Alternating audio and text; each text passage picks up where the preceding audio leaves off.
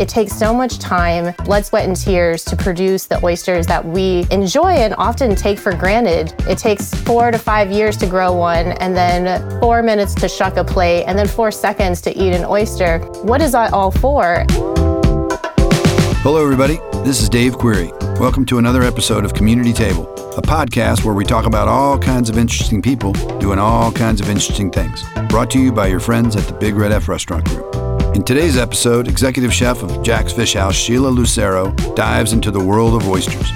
This is something she's very knowledgeable and so very passionate about. We're celebrating our 30th anniversary at Jack's Fish House this year, and Sheila has been with us for 26 of them. In her current role as executive chef of Jack's Fish House, Sheila is responsible for Jack's being Colorado's first certified restaurant partner of Monterey Bay Aquarium Seafood Watch, and is also on their Blue Ribbon Task Force. Through Sheila, Jack's also participated in the James Beard Smart Catch program, a leading force for restaurants sourcing seafood sustainably. We really hope you find this conversation fascinating, educational, and it makes you want to eat lots of oysters. My name is Sheila Lucero. I'm the executive chef at Jack's Fish House, and we have 5 locations in Colorado. We've been sourcing and shucking oysters going on 30 years, and today we have 3 amazing oyster lovers, so we're just going to have an oyster conversation. Quick introductions here. We have Patrick Oliver, the farm director from Rapphannock River Oysters in Topping, Virginia. He's been growing our proprietary oyster, the Cracker Jacks, for years. Patrick, I don't know if you know this story, but Travis and Ryan Croxton, the cousins that have Rapphannock River Oyster Farm, years ago came to Colorado and pulled up outside of the front of our restaurant, jumped out of their car, and I happened to be outside taking the trash out, and they asked for Chef Sheila. And I looked at him and I was like, well, I'm Sheila. Hey, well, we're Travis and Ryan Croxton. We have an oyster farm in Virginia. We have some oysters in the back of our car here in the trunk. Would you like to try them? No. That's the right answer. Anyway, we got a good laugh out of that. We talked a little bit longer, and then they brought in their delicious oysters, and we've been great partners and friends ever since. We also have Weatherly Bates. She's an oyster farmer from Halibut Cove, Alaska. She not only grows delicious Glacier Point oysters, one of my faves. Her and her husband, Greg, also grow mussels and kelp. Our third panelist here is Julie Qiu. She's an international oyster sommelier and educator, creator of In a Half Shell, co-founder of the Oyster Master Guild, and she's been featured, all over the place. Vogue, USA Today, Chicago Tribune, NPR, Food and Wine, you name it. Patrick, I'd like to start with you, if you don't mind. How did you know that oysters were going to be in your life, or at what time did you know that this was your calling? I grew up on the East Coast of Virginia, so when I came back home to do an internship at an oyster hatchery, I figured I'd just do one on the water close to where I grew up. So then once I graduated from college, I worked at a larger hatchery, which some of you guys may know, there's kind of a downtime where it doesn't really make sense to be spawning the oysters. At that point, that farm-to-table restaurant called Miroir was opening up, and I went over there to shuck oysters for just a few weeks in the downtime. And when I was getting ready to go back to my hatchery job, the Croxtons were kind of tugging on my collar saying, hey, this is seeming like it's working. Do you want to stay and try to grow these oysters for us? And I've been with them now for about 12 years, so that's kind of how it all started. That's awesome. I know you guys have several different oysters that you grow in different parts of the river, and there's some distinction there in flavor. Do you want to talk a little bit about those oysters, the location, and how those flavor profiles differ? Yeah, certainly. So when we first started, we were just farming oysters right outside of Miroir and just keeping it really simple by farming the oysters right out in front. But there would be people who would come to this restaurant from other parts, and they would say, well, we like our oysters really salty, or everyone where they're from really has this tie to their oyster of why it's the best, and it's got this flavor that kind of reminds them of home. And we had some chefs and we had some people that really had passion about where their oysters came from. We kind of scratched our head, how are we ever going to be able to provide different flavor profiles? But it turns out the answer is fairly easy. If you just put an oyster in a different location, it's going to take on all those flavors of that different location. So we knew the most drastic difference in location would be to have an oyster grown on the ocean side. So we started a farm in Chincoteague, which is already a quintessential spot for an oyster. It has a good name to it, and rightfully so, because it's in an area that has a little bay right behind the ocean, which is totally different from growing in the Rappahannock River. So we knew by sticking an oyster there, that would present a different flavor profile. So we did that, and sure enough, for most of its life, it takes on all types of different profiles of flavor and aesthetics and different things that go along with that body of water. And then we did the same for other locations just kind of in the Middle Bay area. So as you work your way out of the bay, you pick up on different flavors and different notes, and it's just been something that's kind of neat to be able to put those oysters side by side and from the same company, and basically all started at the same location as well.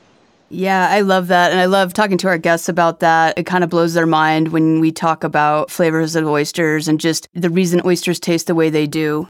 Weatherly, I got a couple questions for you. So you and your husband moved to Alaska in 2007. I think it's so great that not only are you all farming oysters, but you've got mussels and kelp. How did you guys get started? How did you know that this was what you were going to farm when you got to Alaska? Well, we grew up in Rhode Island. For me, my dad was a fisherman his whole life. He was a swordfish harpooner, a giant tuna fisherman, and like all these species were gone by the time I came along, and that profoundly impacted me. So I was kind of on a quest to become like a fisheries biologist. I started out at College of the Atlantic in Maine, studying like ecology, and then went to University of Rhode Island, where I studied fisheries and aquaculture. Becoming so involved in fisheries made me realize like there's not that much I can do to stop overfishing because fisheries are so lobbyist driven. So I decided with my husband that we would become shellfish farmers. So we finished at the University of Rhode Island and then went up to Maine in the winter and landed a job at a hatchery. We ended up becoming the managers of the entire business. They had never brought a crop to market before, even though they'd been trying to farm for 10 years. Within a year, we were bringing almost 500,000 oysters to market. So we started there and we were doing well, but at the same time, Greg and I always had a passion to come out to Alaska. We just took a leap of faith and contacted oyster farmers. There were a few, but we found one in Kachemak Bay. A man had bought a farm, but he lived in Anchorage, so he hired us to start managing the farm. Today, we own that farm, and we have 23 acres that we're farming. It's in one location in Halibut Cove. That's awesome. What a great story. I think you guys were meant to do this. I'm kind of curious for both of you in regards to seasonal changes and just climate in general, what you guys have experienced in the last few years. For me, the changes have been, I've definitely noticed we've had less of a freeze. I'm always on edge about the freeze because in Virginia, we're right on that line where it's not really cold, but if you're caught not watching things, then you can definitely kill a lot of oysters due to the freeze. So we have this big protocol in the fall to make sure we get all the oysters into deeper water, and it's a big move. We have to move at least half or maybe 3/4 of our farm sometimes to deeper waters to avoid the freeze. But it just seems like every year moving forward, we move less and less oysters because we start to hedge our bets more and more that freeze isn't going to happen. And then just the frequency of storms. And maybe it's because I'm paying way more attention to them than I ever have in the past. And the forecasting has gotten so much better for them. Weatherly, what about you? What are you guys seeing or experiencing in recent years with any kind of climate changes affecting your oysters? We talk a lot about oysters being the canaries of the coal mine, and we've definitely been hit hard up here in Alaska by climate change. In 2017 and 2018, there was the Pacific blob. It was a warm water mass in the Pacific Ocean, and that just led to catastrophic collapses in the food web. The algae, for instance, we had paralytic shellfish poisoning that year for 2 years, and there was like mass starvation of seabirds. Millions of seabirds died in Alaska because they had no food, and they linked that to the algae in the food web not being there. and just like dominated by Alexandrium. And at that time, our whole entire mussel crop died for 2 years straight. We just watched as every mussel just perished and fell off the lines. We just worry about the next time. Yeah, it sounds like we're just seeing extremes on all sides of the spectrum year to year. So better forecast some of these things, and hopefully that helps you all prevent some loss there. Julie, I wanted to ask you a couple questions. First, I wanted to comment on your pocket-sized journal, 33 Oysters on the Half Shell. I just love this. I think it's so great for oyster lovers to be able to track their experiences. It's geeky and fun, and just being able to take note on like cup depth and meat to shell ratio. I just love it. I wanted to ask you, how would you describe or want to discuss the terroir between these two totally different oyster farms? Different locations, obviously, but if you could just maybe dive in a little bit on that topic. Yeah, absolutely. So the term terroir has been circling around the oyster community for 20 plus years. So it was coined by late John Rowley and Greg Atkinson from Seattle. They're chefs and really passionate food lovers. And Greg wrote an article where he and John were riffing around this idea of oysters taking on a sense of place. So the term terroir is really inspired by the term terroir in wine culture, which really captures the soil and the essence of that environment kind of expressing itself in the wine. So for oysters, when we eat different types of oysters, I think this is one of my favorite things about them is that they can express different attributes based on where they're grown.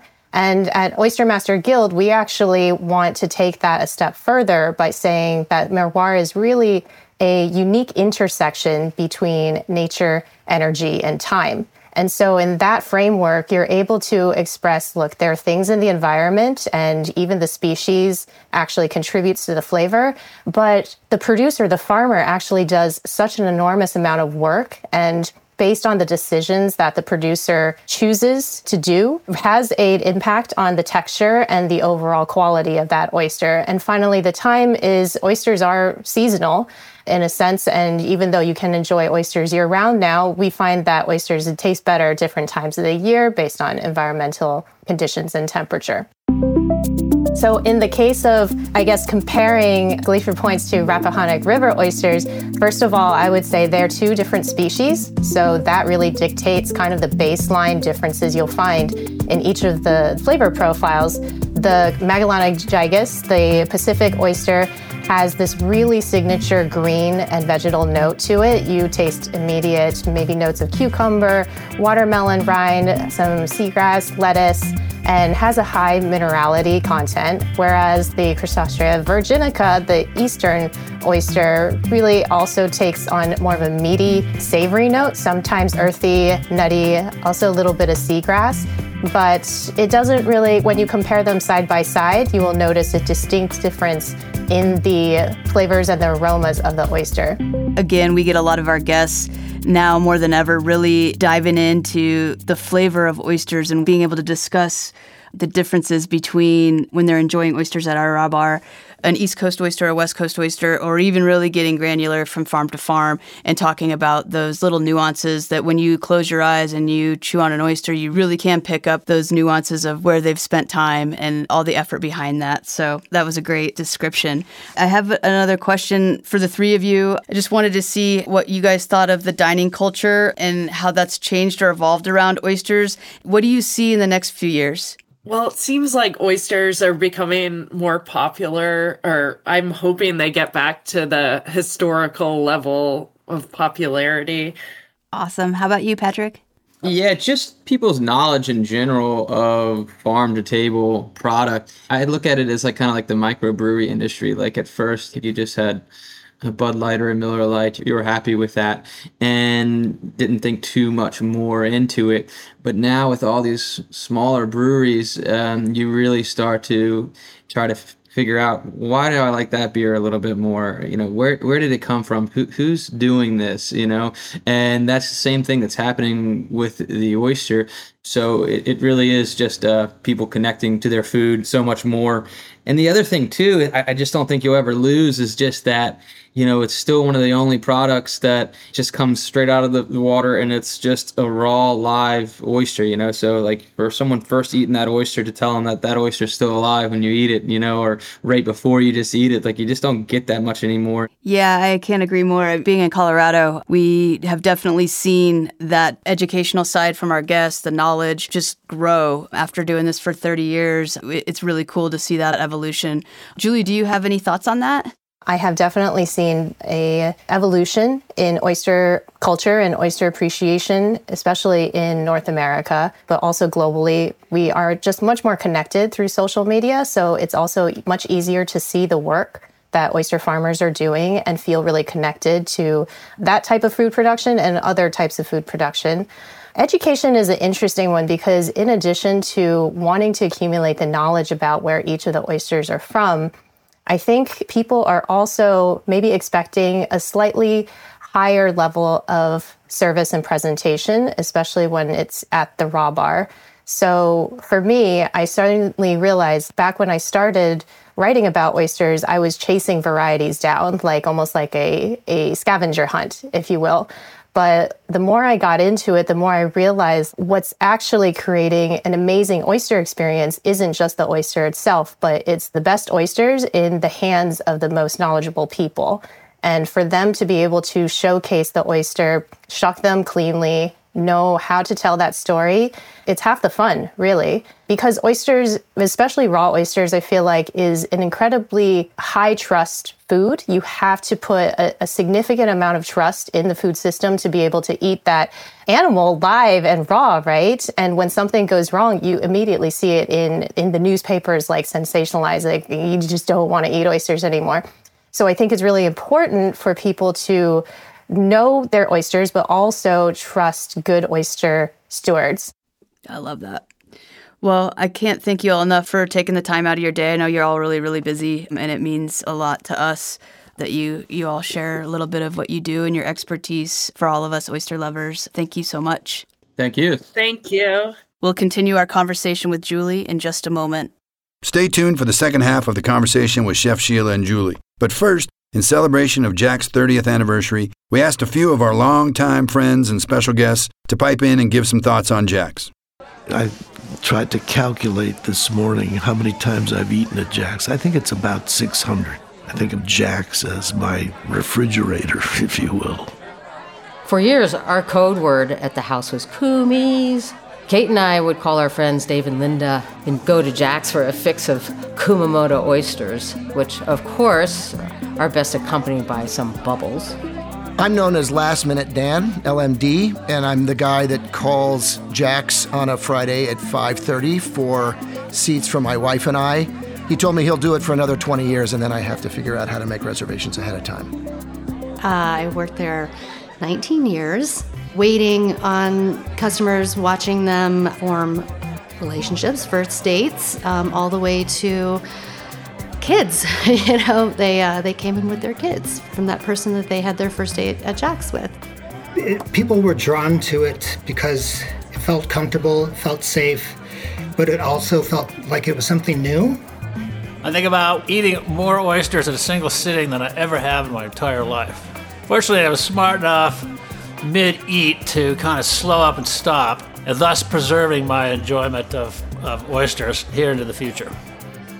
I have only 2 grandchildren, and they are 4 and 6. And we were there eating outside. The 2 little kids said, as we were ordering food, we'd like to try oysters. So we ordered enough oysters, we thought, for them and us. And it turned out we did not order enough oysters because the 2 of them ate 2 dozen oysters. Forrest, the little boy, would take his oyster and he'd take a little mignonette and put a little of that on it, and then he'd slurp it down. And then, having watched us eat oysters, turned the shell upside down and went on to the next one. And pretty soon Juniper, his younger sister, was doing the same. To watch your grandchildren eat oysters, there's nothing that ever has made me happier. So that was our Boulder friends Larry Gold and AJ Grant, Man About Town Dan Sawyer, longtime Jack's server Kathleen Doyle Murphy, former Jack's GM Greg Yoshida, and OG Boulder farmer Chet Anderson. We are back with Julie Qiu. Could you just give us a little bit of background on how you discovered your passion for oysters? Yeah, sure, absolutely. So the more I started learning about oysters, the more I realized it's just an amazing food and there's so much rich history and culture behind it. And yet, when you go to an oyster bar, a lot of those stories were not being told. So I took it upon myself through In a Half Shell to really showcase exceptional oyster products, people, and places. And that was the initial mission. So you met Patrick McMurray, and you guys obviously share a passion for oysters. How did you guys get the Oyster Master Guild going? He and I met at the Galway International Shellfish Festival 10 years ago in 2014. And I think we both just share this rich passion and enthusiasm for making sure that the oyster story is told as well as it can be, because it takes so much time, blood, sweat, and tears to produce the oysters that we enjoy and often take for granted. It takes 4 to 5 years to grow one, and then 4 minutes to shuck a plate, and then 4 seconds to eat an oyster. What is that all for? And I think Oyster Master Guild is really trying to first create a community around oyster appreciation and stewardship, and secondly, build a formal education pathway so that anybody can become an oyster expert or oyster sommelier or a certified oyster shucker. They would be able to and find the resources to help them do that. So we launched Oyster Master Guild with our Level 1 Oyster Appreciation Fundamentals course. Ultimately, we got 106 students from over 11 countries, which is really, really shocking and surprising to us, to our delight. We just launched Level 2 Advanced Oyster Appreciation, where we're taking a good cohort of the Level 1 graduates through the secondary program. And ultimately, it's going to be a 4-level program with Level 3 and 4 really focused on the professional audience. I look forward to taking those classes. How did you guys even decide on the curriculum? I think that's so cool. Oyster appreciation in a half shell, and also through my master classes, I have taught an introductory overview of all the things that you need to know in order to feel confident about enjoying and giving great oyster experiences. I wanted to make it very accessible for consumers to just feel like they can get a little bit of expertise in this subject without feeling overwhelmed. Meanwhile, on Patrick's side, he's coming in from the restaurant perspective. He's run various oyster bars in Toronto and currently teaches at a culinary school. So from his point of view, he wanted to also express all the things that you need to take into consideration when you want to have a really great raw bar program. So that's really the basis of how we came to the 4 different levels, half of them being dedicated to more enthusiasts and then half of them for professionals. Within our Level 1 course, there's 6 modules, and I think it kind of just covers Oyster 101 to how to shuck different ways, how to troubleshoot oysters that might be tricky to shuck, tasting oysters, how oyster farming works from a very basic level. And then going into Level 2, we really dig deep into the individual species that are available in North America. So 3 of our 7 modules in that course is dedicated just deep dive into species. What do you see as the growth for the Oyster Master Guild in the next few years? Well, our ambition is to create a global network for oyster appreciation and help create some global oyster service standards with our friends across the pond. So we do have friends who do oyster education in Europe, in Australia, in Asia, and love to make a community where people can go into Oyster Master Guild, become a member, and network and exchange ideas around the world. My dream will be to be able to walk into any restaurant or bar that hires certified OMG professionals and have an amazingly perfect plate of well-shucked oysters and the knowledge that goes with it. I love those goals. So I have one last question. Your oyster bucket list. What's the next one you're crossing off? Oh gosh, I have a long one. I have a long bucket list on my website. But I guess I would say that New Zealand and Australia have really been at the top of my priority list. I only have gotten a chance to visit one farm in Tasmania for one day, and that's certainly not enough. So that's probably up there. And also, I would love to explore more of France. I had a chance to visit Marais-Nolderon last summer, and that's where they do the affinage, the finishing of oysters in their clairs. And I would love to see the other aspects of production in France. Stuff to look forward to, that's for sure. Thank you so much, Julie. It's been awesome to chat with you. I really appreciate you taking the time. Likewise, yeah. Thank you so much for having me.